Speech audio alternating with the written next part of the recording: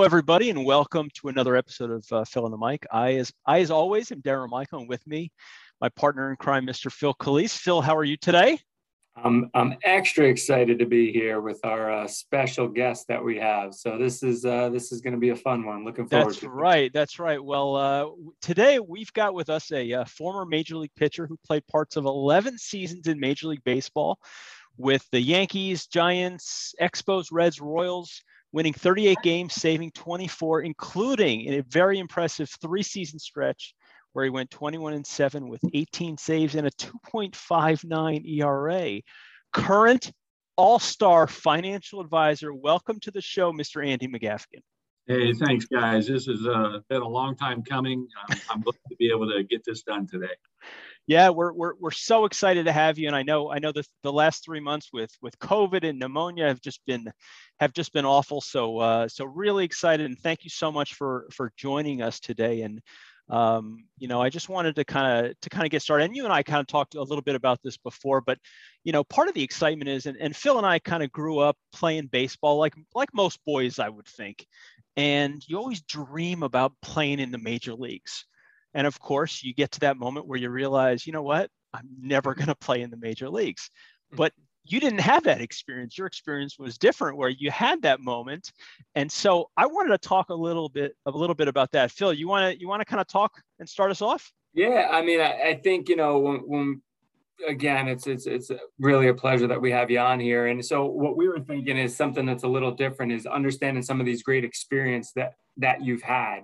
And you could share a little detail around it. But to kick off the pre-MLB career, just in terms of early childhood, what was your experiences around the game of baseball? When did you get started? And was there that moment where you're like, wow, I'm considerably better than my peers? Or was there a moment that occurred where you're like, I could do this at a pretty high level? Well, actually, I was a late bloomer. I didn't start playing until I was 12. Okay. And we moved around a lot when I was a kid, never got locked into any one, area for very long. But when I was 12, when I was 10, we moved to West Palm Beach. And then I kind of we put down some roots, and I was able to kind of get plugged in with Little League at 12 years old, and then playing Babe Ruth, 13, 14, 15. Interesting, I got cut from my junior high school baseball team for a year. But I did play Babe Ruth in between, right? And then going to high school, I was the last kid picked on my team, and I didn't play a game the entire year. And when I didn't even get an at bat. I had no plate appearances. I had no field experience at all. I was the kid that sat at the end of the bench, and when the ball went over the screen, that was my job to go get that ball. And so that was a very difficult year because, I was playing with all the guys I'd kind of grown up with. And, I was watching them play, and I was experiencing what splinters on my butt felt like. And at that summer, I had a real decision to make as to whether I wanted to keep playing or not. And because, I could have done anything else. And I chose to stick it out. And over that summer, I grew in height, and I played summer ball, and I got a little bit better. But the biggest thing that changed was I used to be an outfielder. I could run and throw and catch, but I couldn't hit worth any. I was terrible. And so I decided to become a pitcher over the summer. And so when I came back for the season in my junior year in high school, that's when I started pitching. And I use that phrase loosely because I was a thrower.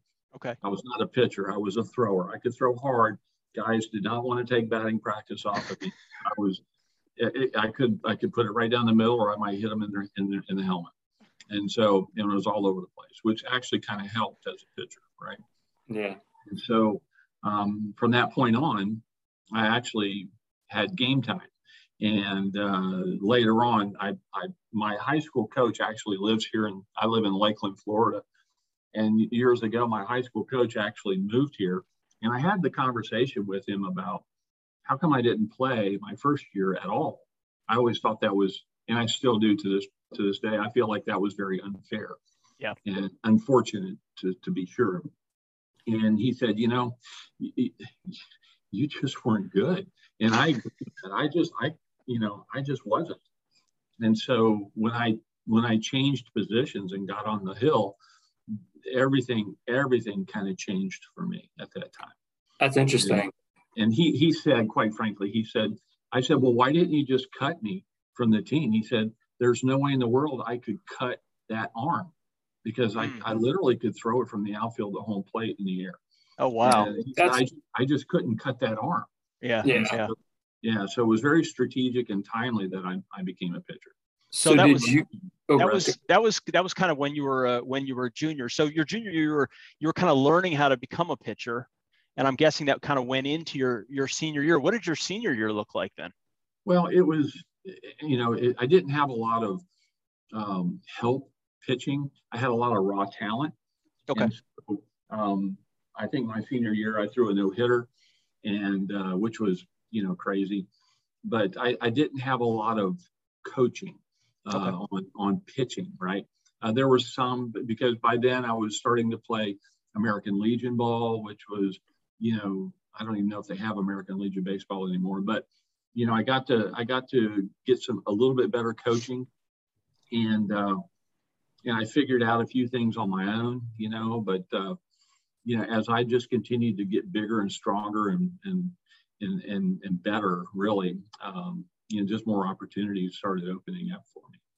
So that's a great testament to, resolve and sticking with something. I mean, that's you tend to think, I guess I do, I'll say for myself, you tend to think that most that go on to have even good college careers were good from a young age, were clearly one of the best one or two players on their team at all times and always stood out. But your story, I'm sure, is not uncanny. I mean, I'm sure there are guys that struggled along the way. The famous one is Michael Jordan, right, in basketball, getting cut from his varsity team. And so it happens. Interesting thing, and I know the draft process has changed 1,000 times, but looking at the draft process when you were, I guess, first drafted in 74, you were drafted 3 times, right? That's I mean, talk about a story of being wanted and making decisions and so many things to go in the way. But it looks like pretty much each time you improved your draft position, or significantly improved it from the first draft to the second. What did that whole process look like? Can you talk us through a little bit around? Sure. The first time when I got drafted by Cincinnati out of high school, that was the biggest surprise of my life. Short of my wife saying yes to marry me, because I literally had no aspirations after high school baseball. I knew that there were always scouts in the stands, but there were 2 players on my team that I always thought they were heads and shoulders above me talent-wise, and I just didn't have any comprehension of my value as a player. And so it was graduation day from high school that I got drafted by the Reds, and you literally could have knocked me over with a feather, because I always thought we had this one kid named Julian Rodriguez, right-handed pitcher, Cuban immigrant. The guy had unbelievable talent, great fastball, very mature pitcher, great slider, good base, high baseball IQ. And I'm in my mind's eye, he's a number 1 draft pick. But I had no realization or comprehension of what a number 1 draft pick really looked like. But this kid was really, really good. And so I always thought that all the scouts in the stands were there to be in front of Julian Rodriguez. And then there was also another guy named Greg Dahl, who was a third baseman, first baseman, catcher, really good guy, good player, really good offensive player, good defensive player. And I'm thinking this guy's going to get drafted too. And that was about it. And then on graduation day, Julian did get drafted. And I forget, it was like the 27th round or 28th round. And I'm like, holy cow. And I got drafted in the 29th round, just right after. And I'm like, oh my gosh, what just happened? I was totally caught flat-footed on this. Yeah. So just blown away. I'm sure. That was a pretty exciting experience. That's got to be incredible. So. From the experience of getting I guess the phone call, right? Was it a phone call? You get a phone call, knocks your socks off. What is the decision to go on to, I believe, what is it? West Palm? No, we're Palm Beach State. What's the decision to forego going off with the Reds and going there? Well, again, because I had no real understanding of what it meant, I had no idea of what even it meant to get drafted in the 27th round or whatever round it was. Money-wise, I didn't know what that meant. Where would they, send me? And so when in between the time when I got drafted and I actually met with the scout to talk about, do I accept the offer or do I decline the offer? I kind of looked at my dad. My dad was like, I don't know. and so there was another former major league player, Ken Johnson. He was a right-handed pitcher for the Braves and the Astros and the Expos and about 10 other teams. He was my American Legion coach, and his oldest son was my shortstop on my high school team. So I remember going over to his house one night and asking him, I said, Coach, I don't know what to I don't even know the questions to ask, let alone what my answers should be.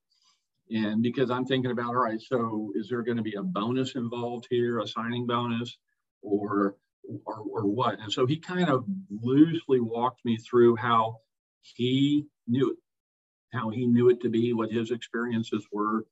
But basically it boiled down to, he said, well, listen, the bottom line is they're going to probably offer you some money, but maybe not. And you have to decide whether you want to accept that or not, if that's good enough for you. Because even by this time, up until that time, let me rephrase it, up until that time, I didn't even have a college aspiration. I was going to go pick nails with my neighbor across the street who owned a construction company. I was going to be a carpenter, right?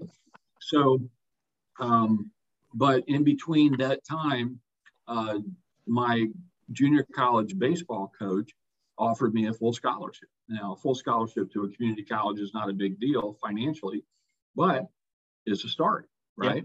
Yeah. And so, like no other institutions had given me any interest at all. And so I had that at least in my back pocket. So when George Zura, I still remember him, he was the scout that drafted me. He came over to the house, got my mom and dad, my sister sitting on the couch in the living room, and George is there and he's talking about, the Cincinnati Reds are very interested in me and they're gonna give me an opportunity to go play baseball. They're gonna put me in Billings, Montana, and they're gonna pay me like $400 a month. And I look at my dad and I said, so we're not talking about any kind of a bonus here. He goes, no, in your slot, there's really not any money. Yeah. But we do give you an opportunity to go play. And I said, well, I don't think I'm really interested in going to Billings, Montana. I appreciate the opportunity, but at least I've got a 2-year scholarship here at Palm Beach Community College, and I think I'm going to go that way. And to his credit, the scout looked at me and said, son, I think that's a good decision. Oh, wow. Yeah. So he said, because here's what I'm thinking. I'm thinking, number one, physically, I'm not really prepared for pro ball. Yeah. Emotionally and mentally, there's no way I would want to be out on my own right at that. It just wasn't it wasn't a good fit for me. Yeah. 18-year-old kid from Florida to Montana. That's yeah. And you're only going to play for 3 months. It's a half season league. Yeah. It's rookie ball. Yeah. Right? Yeah. You get to play June, July, and August, and then you're done. Yeah. Right. And then if you don't show anything, they're not going to invite you to winter ball or to instructional league. And so it was just, I said, thanks, but no thanks. I appreciate it's an honor. And it was to get drafted, but I think I'm going to go play baseball at Palm Beach Community College. So yeah, no, that's incredible. And then, so, I mean, I want to be cognizant of time, and I know we're going to talk a lot of MLB career and experiences there. When you get drafted the second time, and then obviously ultimately the third time, that's a totally different experience, right? Because now you're going up in the 5th, 6th round. That had to be a very different experience, right? Even in terms of signing bonus and the whole thing. Well, yes and no. The second time I got drafted by the White Sox, same round, in the 6th round, I think it was, or 5th round, I forget when it was. There was no bonus. They were just going to send me to A-ball someplace. Wow. And by that time, I had 15 other scholarships to go play all over the Southeast. Oh, wow. And so I'm like, listen, I've got, at the time I said, I've got $60,000 to $80,000 worth of scholarships in my back pocket right now. Because I had, I had scholarships to Florida and Mississippi State Mississippi State and Clemson and Georgia and University of Miami. And I'm like, something doesn't make sense here. Yeah. So I said, listen, I'm just going to go, I'll go take advantage of what they're going to offer me at Florida Southern. And I did. And again, it was an honor, and it was a real neat thing to get drafted again. That shows you that you're now a prospect, right? And so, that's what I chose to do. And then when I got drafted again after my senior year in high school by the college by the Yankees in the 6th round, they actually gave me a signing bonus, and it wasn't a lot. In fact, it was only $6,500. So not a lot of money in comparison to what they're giving out today for picks, right? But it's all relative, and no harm, no foul. I got a chance to play, and I took advantage of it. Yeah, let me ask you a quick question just to take back for a second. But I'm wondering what was the difference between high school ball to community college than to regular college? The competition always was better. High school I played, South Florida, there's a lot of good baseball. But when you go to the community college ranks, there's some really good baseball. I mean, it's the best players from every team that actually get to the junior college. Would you equate it to like an all-star high school baseball team? No, it's better. It's better than that. It was better. Yeah, because the guys are bigger, they're stronger. They've seen good pitching. They've seen good hitting. The competition is better, especially at the Florida junior college system is renowned. It's really, really good. You look at the guys that came out of the, Dade North, Dade South, Palm Beach, Indian River. There's some really strong players that came out of those leagues, out of those teams. And so it continues to this day to be a really strong feeder, not only for MLB, but also for, NCAA different. Yeah. Yeah. Now your senior year, you were just lights out. I mean, the stats are great. I think it was 16-2. Didn't you win the championship that year? We did. We won our NCAA Division II championship my senior year in college. Yeah. Okay. What's it like winning a title like that? It was really, really fun. We had such a great team. And in fact, on this Friday, a lot of us are getting together and playing golf down here in Lakeland. So it'll be a lot of fun getting together. But all the guys were just really, really good. My junior year, when I signed my letter of intent to play for Florida Southern, it was supposed to be for a guy named Hal Smelsley, who was just an icon in college baseball. He'd been at Florida Southern for like 35 years. He's got several national championships, et cetera. But in early August of that year, when I was supposed to have my first year at Florida Southern, my dad reads in the newspaper that, hey, Coach Smelsley just retired. Wow. I went, what? And so I call him up and I say, Coach, I understand that you've retired. He goes, yeah, I have had some health issues, and my doctor said I have to either quit coaching or quit being the AD because I can't do both. And I said, well, quit coaching. I said, okay, this is a problem. Yeah. Because I came to play for you and the program. And he said, well, the good news is we've got a really good guy coming in. And I said, okay, so who is that? And he said, well, I can't tell you. What did you just say? He said, I can't tell you because he hasn't technically signed his contract yet. And he said, but the good news is, you know him. And I'm like, well, that narrows it down to about 1,000 different coaches. And he said, and more importantly, he knows you and he really wants you to be on his staff. So I'm like, well, I got to really think about this. So I said, I'm going to need a day or two. So I hung up the phone, and 2 days later, it came out that Joe Arnold, who was the pitching coach at Dade North. He was just a unbelievable talent that everybody knew in South Florida as just a great guy, and he was our head coach. So when it became obvious that he was, I signed right away because, I agreed to come right away because he had that much influence on me. And he had seen me pitch probably 40 times over the last 2 years, spring and, winter and fall, winter and spring leagues. And so I was very pleased, but he set the tone for our team in our junior year. In our very first team meeting, he made a statement because this guy was a hard charger, high achiever, just type A driven baseball player as a player and as a coach. And he just carried that with him wherever he went. And he said, you've always heard it said that you can't win them all. He said, why not? I remember looking around at the other guys going, well, that's different. I have never heard that before. And from that moment on, he just absolutely lit a fire in our team and under our team's behind. And it just drove us to achieve very high numbers.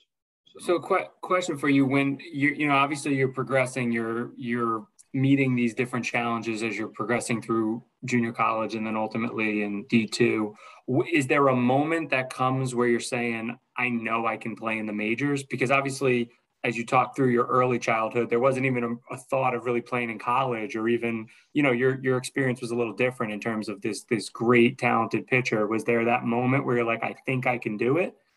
Well, I think that really happened for me later in my minor league career in Double-A. My second year in Double-A, when we were in Nashville, I was 15-5, and I led the league in strikeouts and ERA and wins.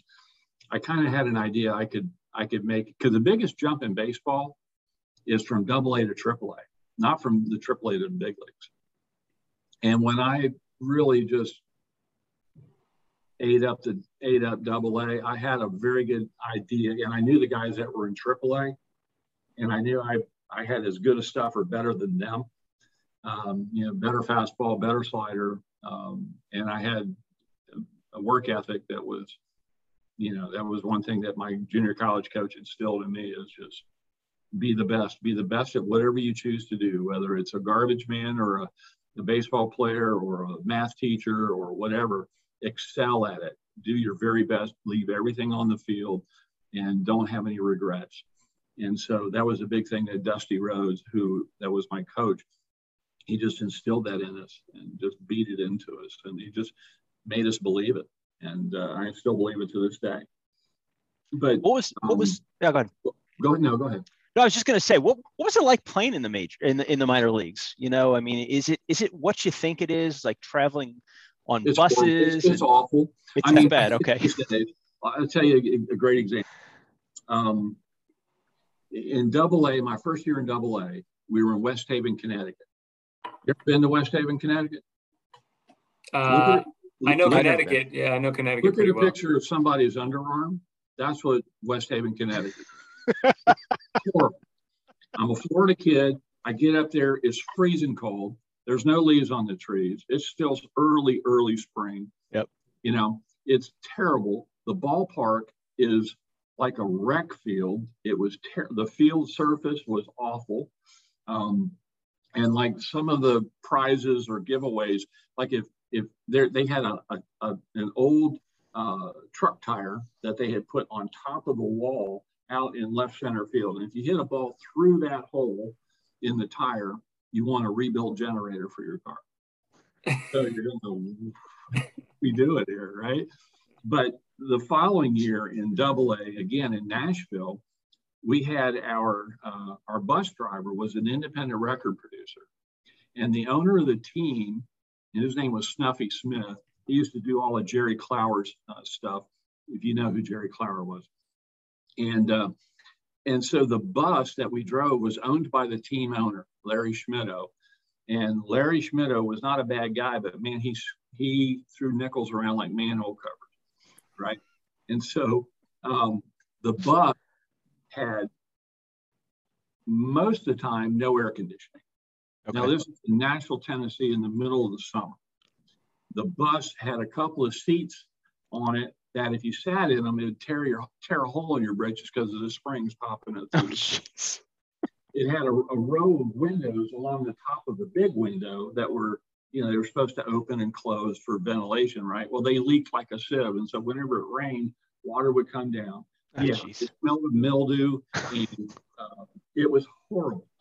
And he always put us in the worst hotels. Like when we played the Knoxville Blue Jays, we stayed out on I-40 about 30 miles outside of Knoxville in some Motel 6, and the only place to eat was a Waffle House that was across the street. And that's where you ate, morning, noon, and night. So it was terrible. And I'll tell you what, it's by design that is terrible, because you either get motivated and get the heck out of there, or you go home. Yeah. Because nobody wants to stay in that situation for very long. Right. And you're not making any money on top of it all. So. And it's interesting, it's all in the news now, right? So all you hear is the minor leaguers talking about in pay increases, but in improving the life and the job and what that all looks like. And I don't know where it's all going to land, but there's a lot of traction finally around it, it looks like. And there really is, and I'm glad there is. And because what people have found out and discovered is that, especially owners of minor league baseball towns, it's a very lucrative business. And if you're the only game in town and you're in Des Moines, Iowa, you're going to draw some people. Yeah. And you can make some money. And like bigger towns like Louisville and Omaha and you name it, there's some serious money being made by the owners. And so that means better ballparks. Yep. Lights are better, travel's going to be better. It's just everything is better on a scale, which I'm very happy for, because there were some towns that were just like pretty nice towns and pretty nice ballparks, but those were the exception to the rule. Truly. Yeah, it was hard. Interesting. So you're called up to AAA, which was in Columbus, right? Right. Okay. Called up to AAA, you played in the season there, and I guess the season's winding down, or maybe the season is over. And how did you hear that you were being called up to the majors? Well, that year was weird because I was scheduled to be the 5th starter in New York out of spring training. But in my very first spring training outing, I hurt my elbow. So I missed all of spring training, and I missed like 70 days or 75 days of the regular season to begin with. Wow. Yeah, so it was rough. Then when I came back, my arm speed, my ball speed was so low, I had to go. I was throwing under batting practice speed, and then I ended up winning like 3 or 4 games in a row, which was crazy. And then I kind of got my speed up to right about batting practice, and I got my lunch handed to me several times. But then I finally got things right and straight, figured out, and I ended up having a pretty decent end to my season, my first year in AAA. But I remember we were standing out in the outfield one day during batting practice, and it was getting close. It was middle of August, and that's about the time when they kind of let you know that you're coming up or not. And I hadn't heard anything yet. And I remember I was standing out in the outfield, and our pitching coach, who was Sammy Ellis, best pitching coach I ever had, just a great guy. He was always kind of interacting and joking around with guys and talking with them. He was just a good guy. And we're standing out there. There's 2 or 3 of us, 3 or 4 of us, and I'm ticked because I hadn't heard anything, and I'm thinking this isn't going to happen. And he kind of looked at me and he goes, "What's wrong with you?" And I'm like, "Nothing." And he goes, "Well, I think you ought to feel pretty happy because they're going to call you up." And I went, "What?" And he goes, "Yeah, dummy, they're going to call you up. I got the information the other day. I'm just messing with you." Oh my God. Yeah. And so, that's a pretty good notification, And so after batting practice, we go in the locker room and I call up my wife, Jill, and I tell her we're going to go to New York at the end of the season. And of course, it was just pretty exciting. Now, so you had already been, so you had finished out your AA year where you were the most outstanding pitcher. Right. And the Yankees said, "Hey, we want you to come to spring training the next year." Right. Were you expecting to go to spring training that year? Oh, yeah. You were expecting to. Okay. I was in spring training that year. Oh, you were? Okay. Yeah. Okay. That season. Okay. That was my first big league spring training, and that was wonderful. That was such a fun time down in Fort Lauderdale. Yeah. Yeah. You're making big league spring training money, which was very nice. They put you up. We were staying at the hotel right on the beach at Galt Ocean Mile. Nice. It's Fort Lauderdale in the mid 70s, late 70s. Not a single guy, not a bad place to be. pretty fun. So you walk into spring training. Like what's your impression? The first day you're going to the ballpark there. What is that like? You I guess you get out of your car, you're walking towards the stadium. What are you thinking? What's going through your head? What's the first thing that you see? What do you remember about that whole experience? Well, you park in a fenced-in designated area. So you're driving in, and I'm driving in what was I driving in? I spent most of my bonus money on my car, and it was a 77 Grand Prix. Okay. That's a pretty hot car. And I drive into the parking lot.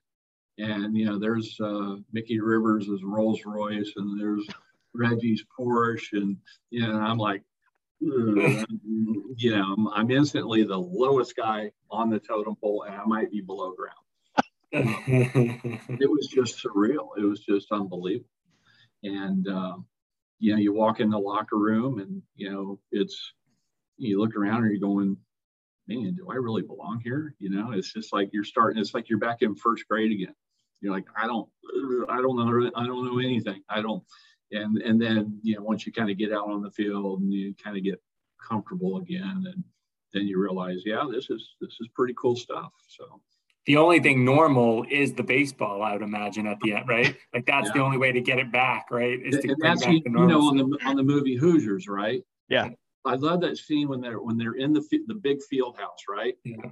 And Gene Hackman pulls out the tape measure and he says, "Hey, measure how tall that basket is." Yep. Yeah. And hey, measure how far it is to the free throw line. He says, "Man, the dimensions of this are exactly like the place we played in back in wherever." And that's it. The baseball weighs the same.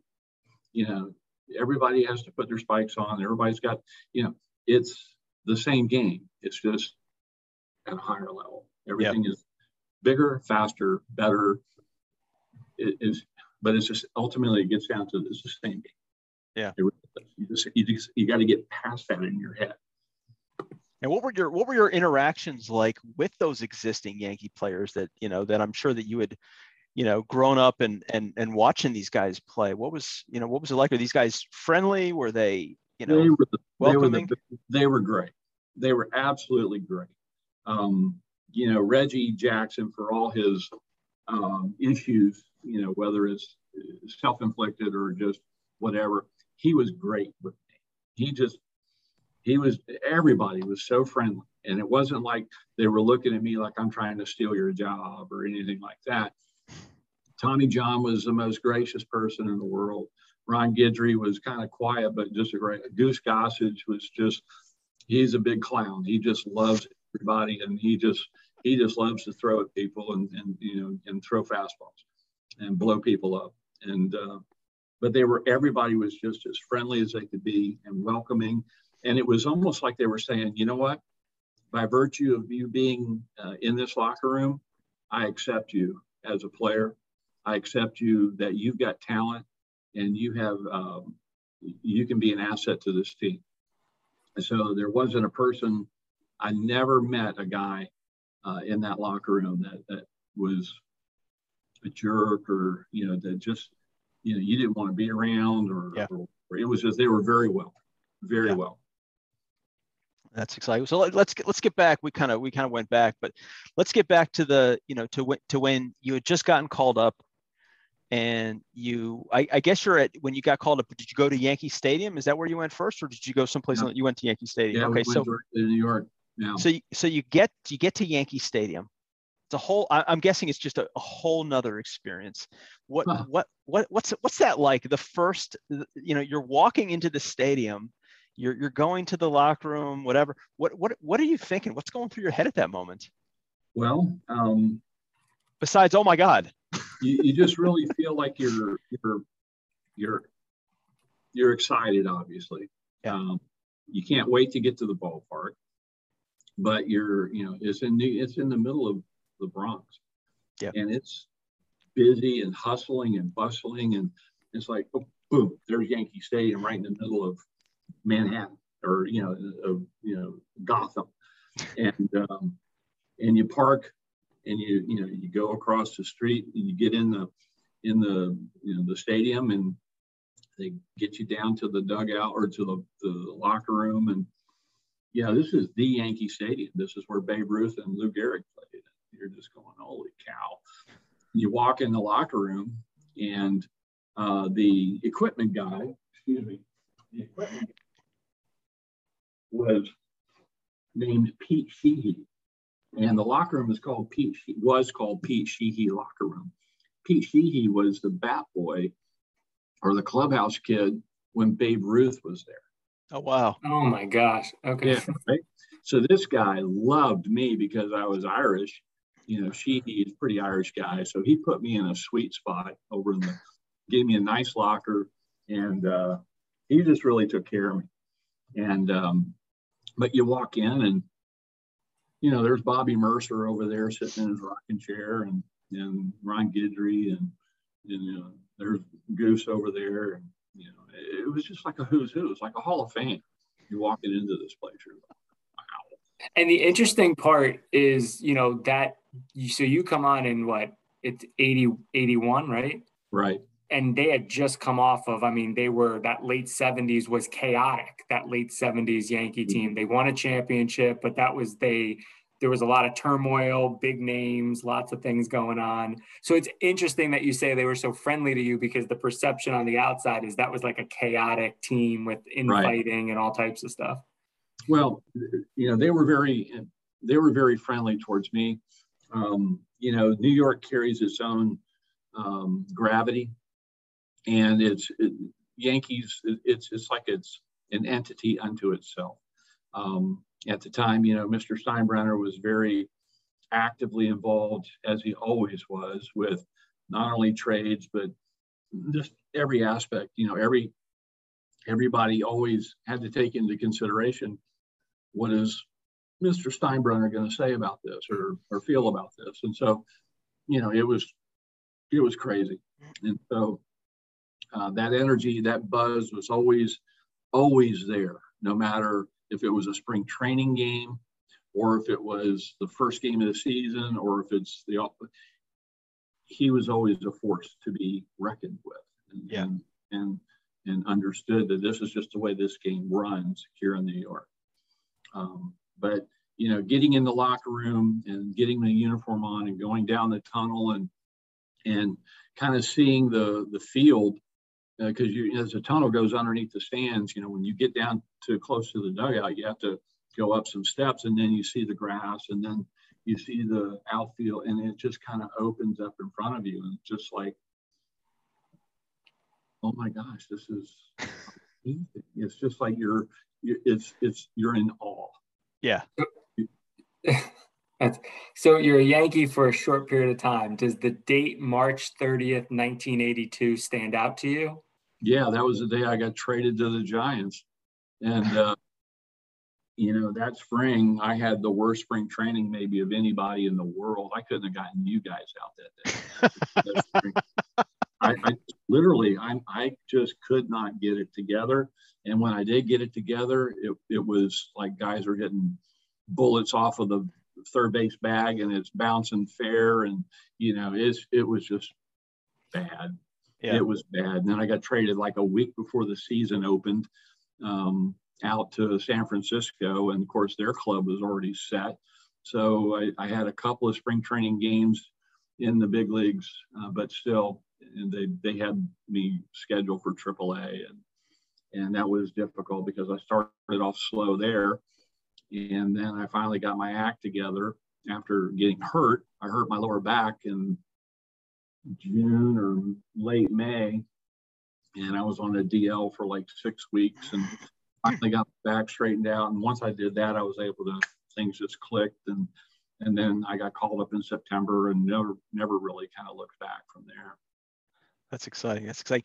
Let me ask you a question. Do you remember your first strikeout? Yeah, I believe it was Eddie Murray. Eddie Murray. I'm from Baltimore, so I'm a huge O's fan. I've been an O's fan forever. So that's exciting to me. That's really exciting. I'm pretty sure it was Eddie Murray. I could be wrong. Yeah. No, I think you're right. Now, was he? I mean, he was a couple years into his career, but was he a great player at that time? Yeah. He already was. He was a 4-hole hitter and just a significant player. Yeah, absolutely. He was an all-star. Yeah. So when you're on the mound, here you are, this young guy, this rookie, one of your first couple games, and Eddie Murray steps to the plate. What's going through your head at that moment? I'm thinking that's frickin' Eddie Murray. And you're going, and I don't know what he's looking for. Yeah. And I'm slowly relying upon the catcher, and he doesn't really know me. He caught me a couple of times in spring training, and he's seen me throw a little bit, but we don't really know each other very well. So I'm going to throw whatever finger you put down. I'm going to throw that pitch. But you just that's where you have to get past your nerves. Yeah. Just go, all right, here it comes, and what's really fun is, they don't throw any harder in the big leagues than they do in AAA. Right. And again, it gets back to that thing that, it's the same game. You just have to believe that, you got to believe that. Yeah. And act upon it as if you believe it. And until you can actually truly believe it in your heart that, hey, I do belong here. Yeah. So the heart of your career is really spent in Montreal, right? Your most successful years, the longevity, you didn't bounce around, right? You had a stable, what looks like about 4 full years there. Right. You played with some phenomenal players in Montreal. That's got to be a unique experience, right? You're out of the country. You have all these great teammates. What did that feel like playing in Montreal at that time, when that was a good team too for a while, right? During that time, we had some very good teams. Montreal is a good city. I don't know how good of a baseball city it is, but it's very European, and the fan base is good, but it's not extensive. And so, you have a lot of fair weather fans. They don't really understand the game. They're more of a hockey type fan base, but they've had baseball up there since the 40s, right? Yeah. So they should have at least some semblance of a baseball culture up there, and they do, but it's just different. Going in and out of Montreal is difficult at times because of customs and travel. The money and the taxes are different and expensive. It's expensive to live there. It's you get killed on taxes, so it's expensive to play there.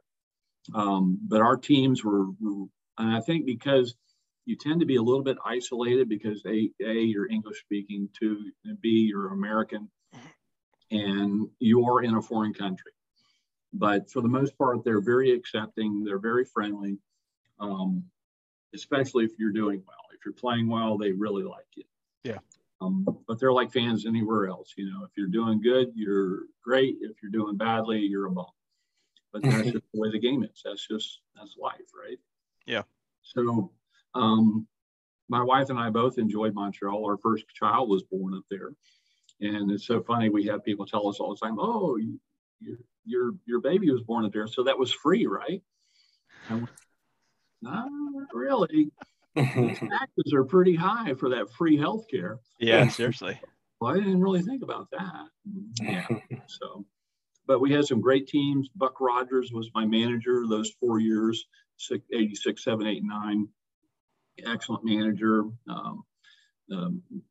Just Mike Fitzgerald was our catcher, and he was just such a great receiver, and just a great guy. I said the other day that in the 4 years that I was there with Mike, I maybe shook him off a handful of times. Oh, wow. Maybe. Wow. Yeah. He just synced in with every pitcher, and everybody just loved throwing.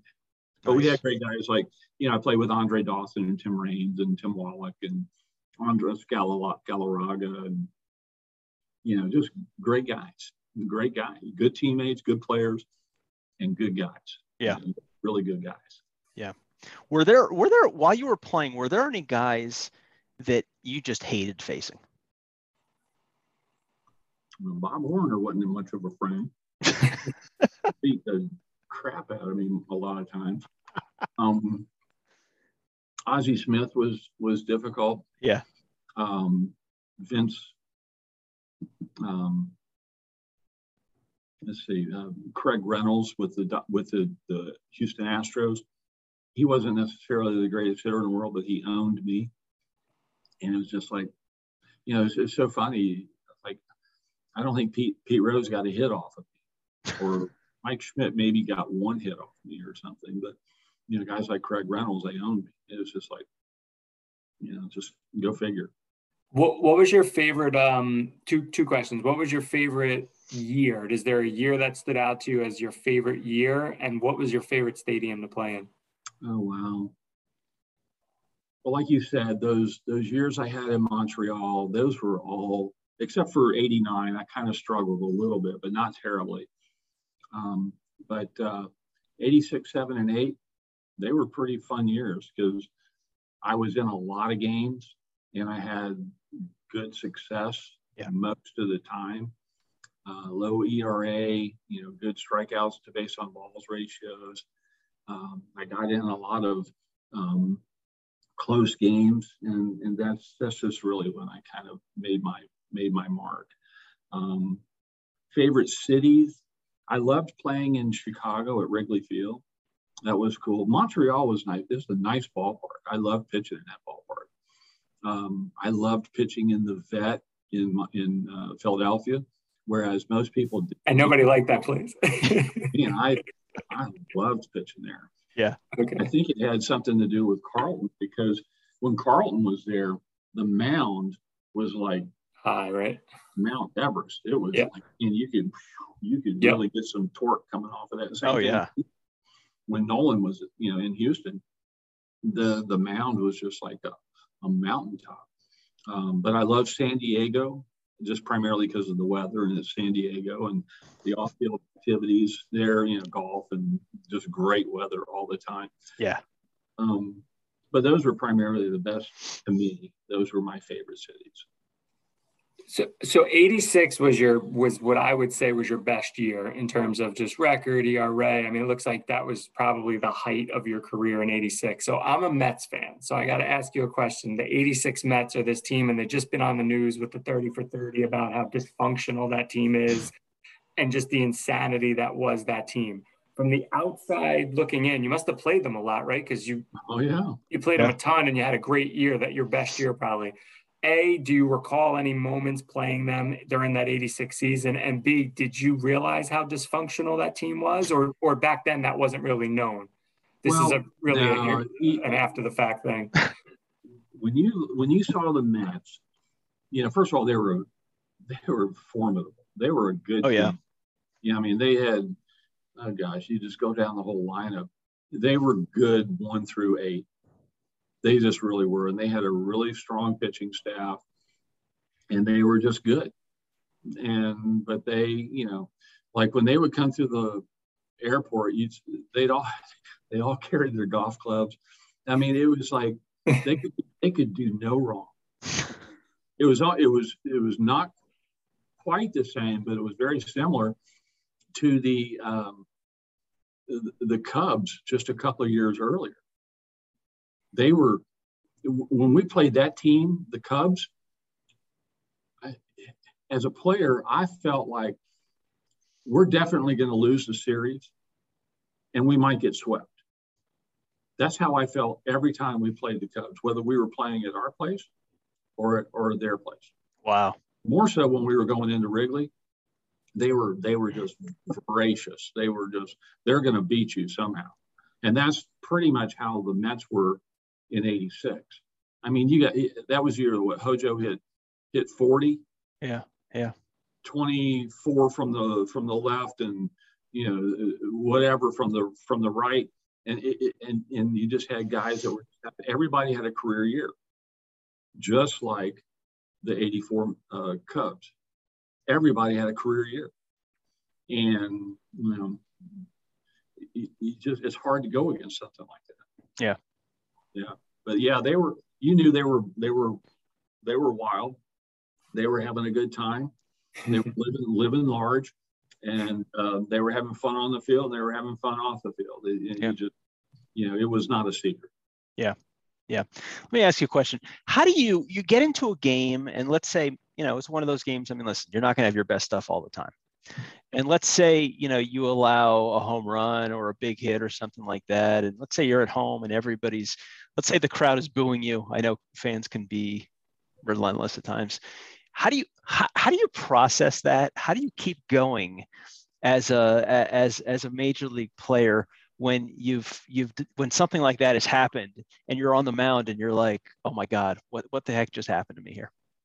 Well, you have to have a short memory. you just do. It's just like a PGA player when he shanks a ball, into the next fairway or whatever. You you deal with it and then you forget about it. You just have to put it behind you and go, you know what? Yeah, I gave up a dinger to whoever in the eighth inning, and it put them ahead. All right. What's the next most important thing is the very next pitch. Right. So you have to you can't change that. Yep. You have to recognize it, acknowledge it for a moment, and then you move on. Just move forward.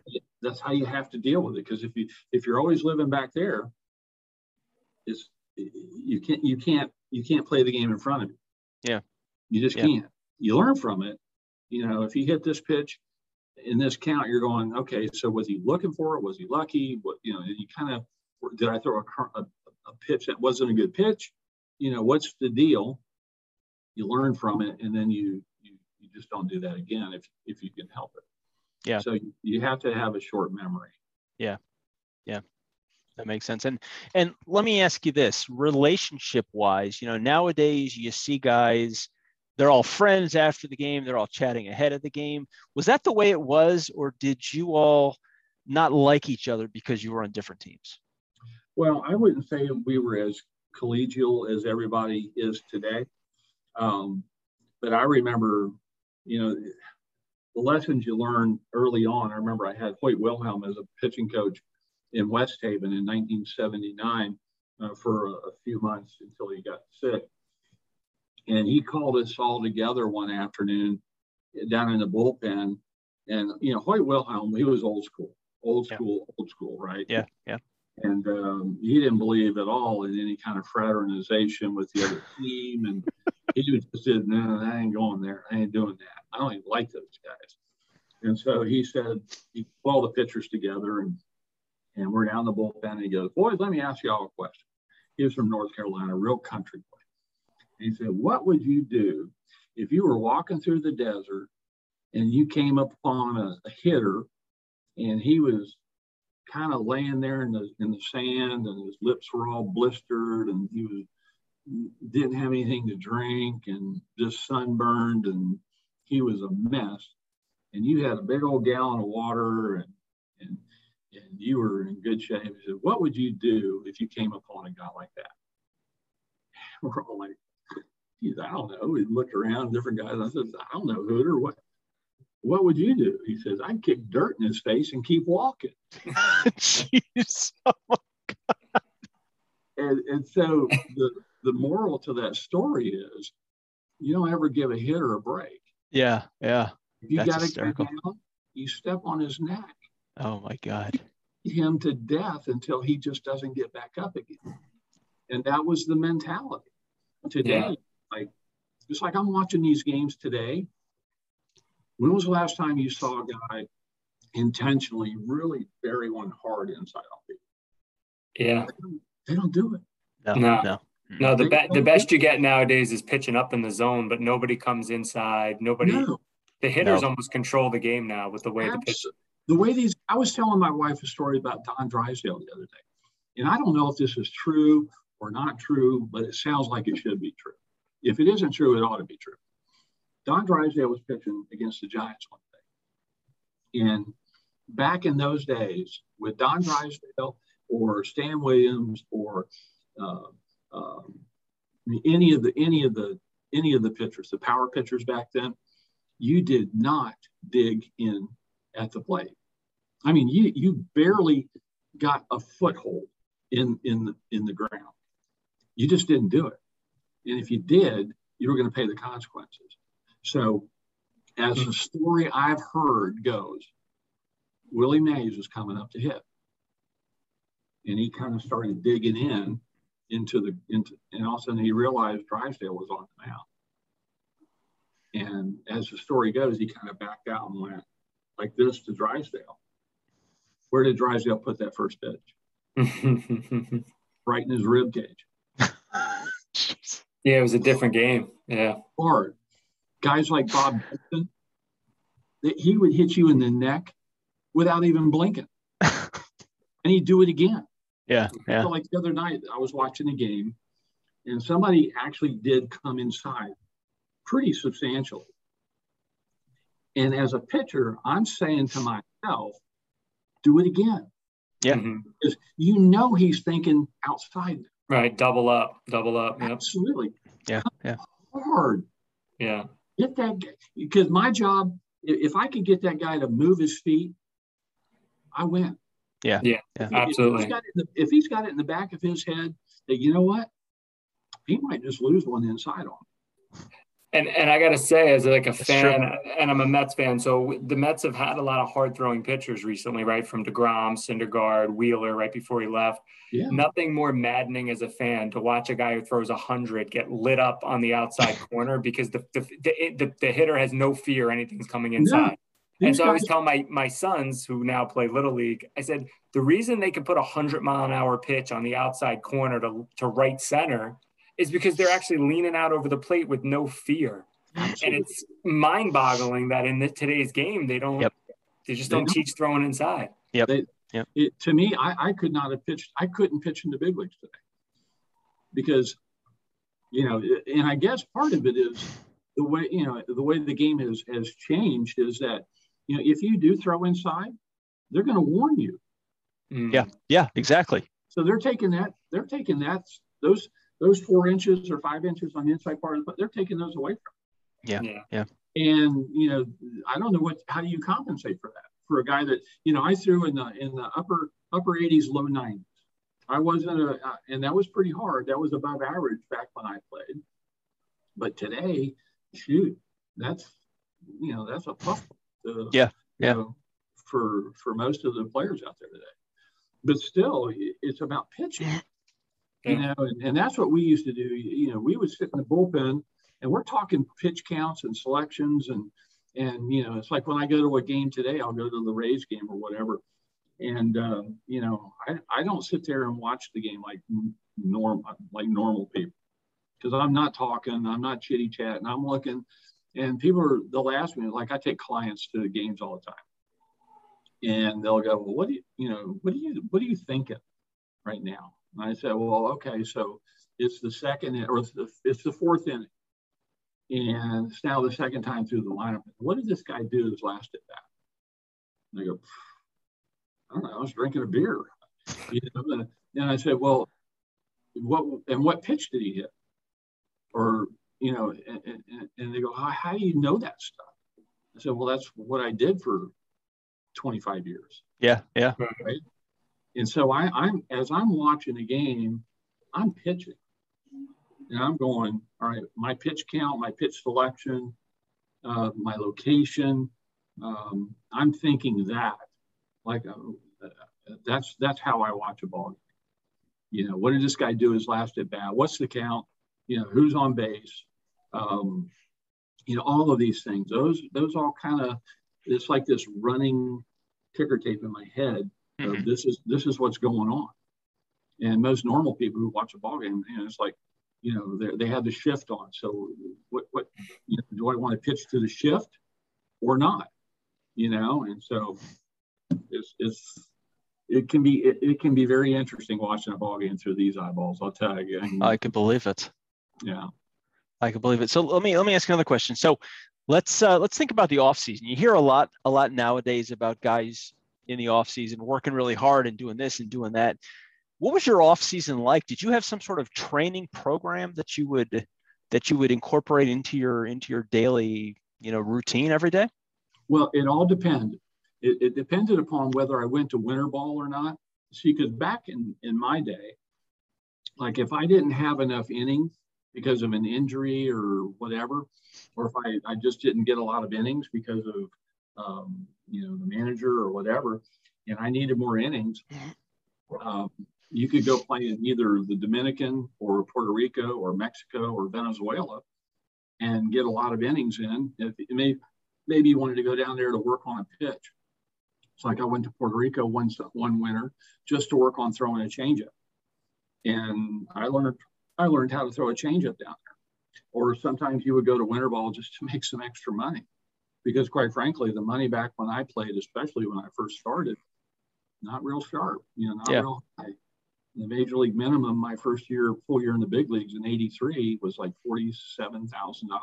Wow. Yeah, today it's $550.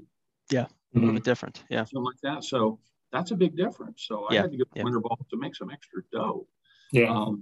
But after I'd kind of gotten established in the big leagues, my off season would be, you know, we'd come home in October because unfortunately we never got into the postseason. And I would take about 2 weeks off, 2.5, 3 weeks off, just to decompress, right? And then I'd start working out. I'd either get in the gym or I would get in the pool. I would do a lot of swimming. Okay. And so, and then I would do that until about Christmas. New Year's, January 1, I would start my running and throwing. I would start playing catch. And then by the end of January, I'm actually on the mound and throwing to a catcher. Okay. Spring training usually started late February or middle of February. So by the time I got to spring training, my endurance, my strength, my throwing, I was able to throw. I was ready to go the first day of spring training. I didn't go to spring training to get in shape. Okay. I went to spring training in basically beginning of the season form. I could throw repeated days in a row. I could throw, you know, an inning or two or maybe three. I had my endurance built up. And because I always approached spring training, whether I was a veteran or my first year in spring training, I always approached spring training as if I had to make the team. I didn't take anything for granted. Yeah. And so that, you know, that was just my approach. I didn't want to lose my job because I was complacent. This wasn't going to happen. Yeah. No, it makes sense. And so you were both a starter and a reliever. Right. So let me ask you this: which one did you like better, and how do you prepare for each of those different roles? I liked relieving better. My mentality, my makeup was such that as a starter, it was hard for me to carry it from start to start to start because there was so much downtime in between each start, right? That was hard for me to carry the intensity level and the effectiveness from start to start to start. I might have a very good start, but then inconsistent the next start. Whereas as a reliever, if I came to the ballpark every day, here again, not taking anything for granted, if I came to the ballpark every day thinking I might be in this game tonight, it kind of kept my mental head up.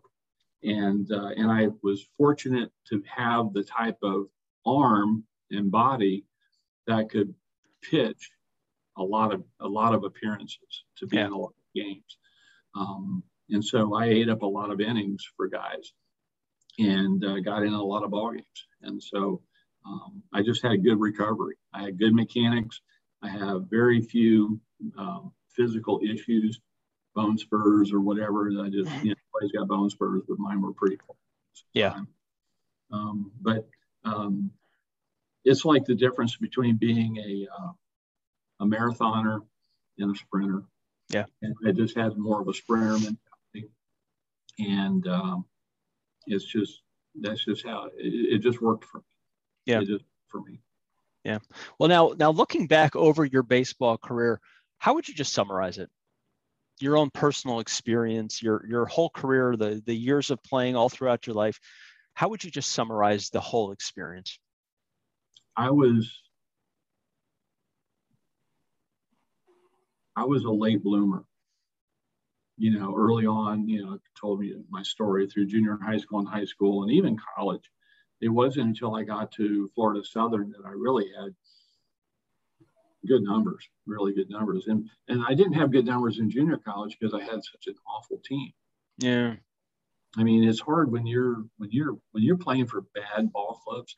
It's hard to have a winning record and even a decent ERA at times because, guys don't get to balls that they should have gotten to, or, it was just, but natural talent kind of got me through to the next level.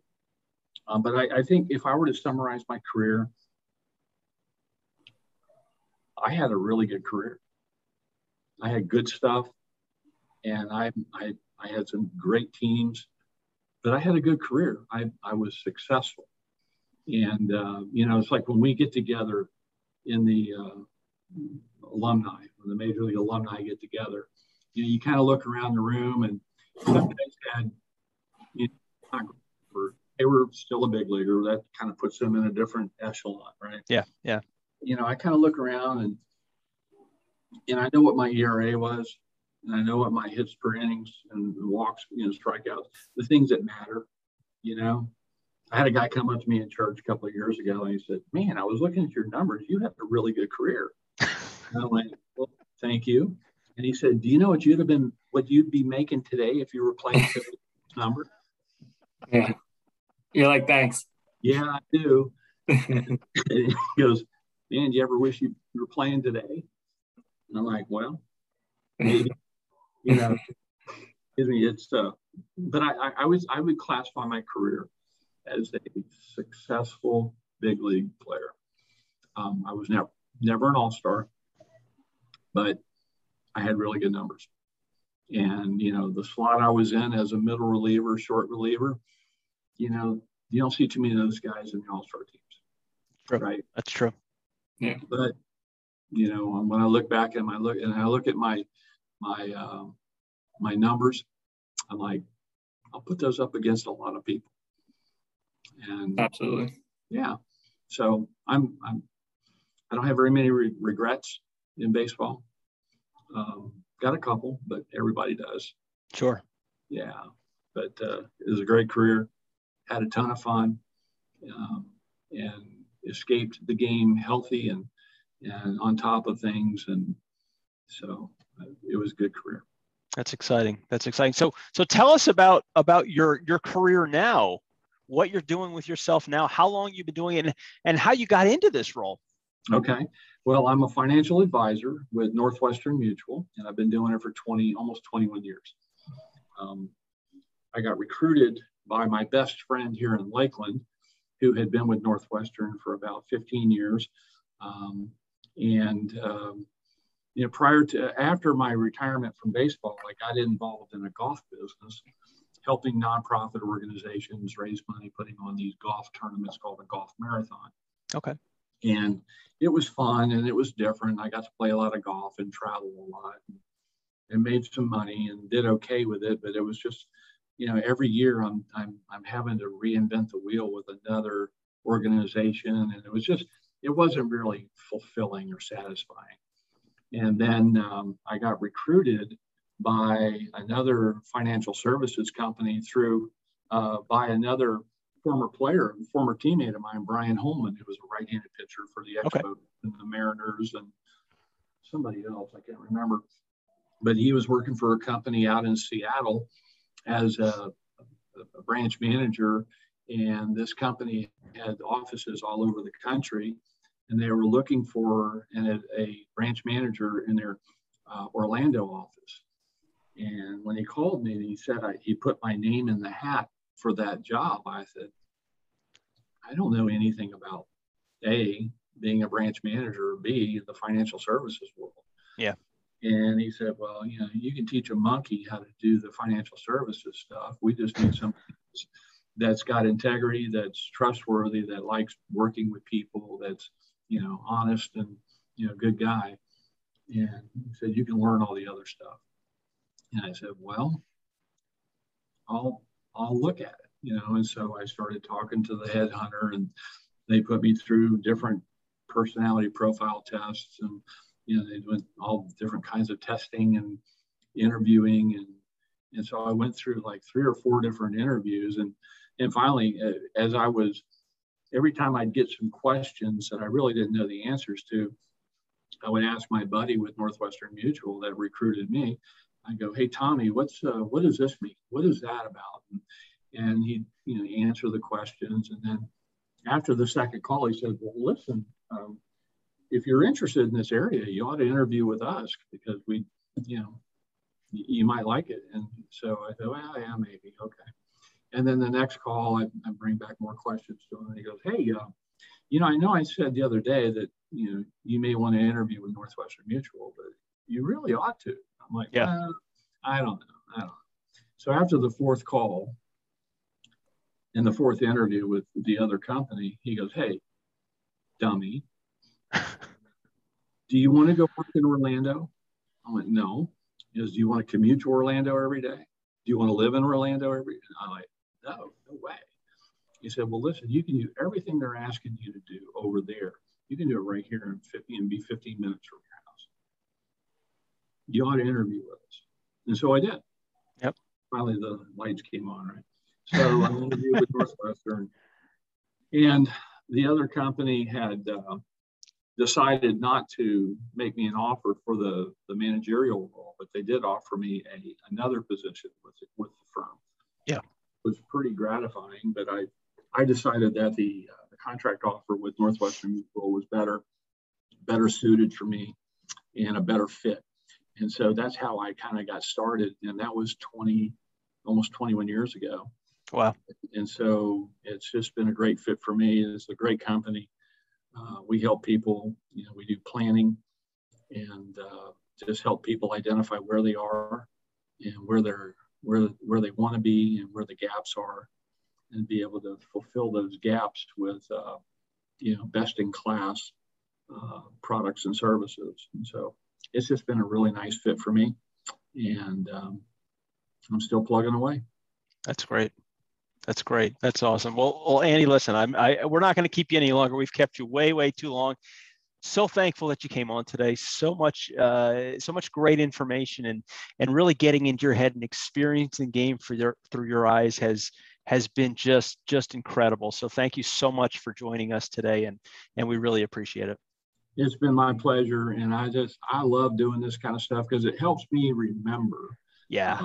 Not only the fun times, but the interesting times and the interesting people I've come across and been in association with. And it's just, I have lived a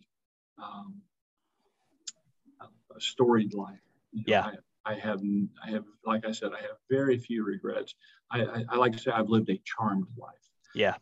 If this game has provided me with not only finances, but just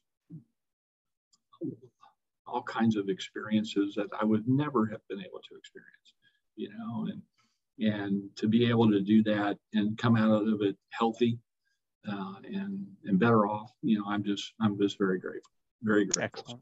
Great. This is a big part of that. Thanks for giving me the opportunity to share a little bit of my life.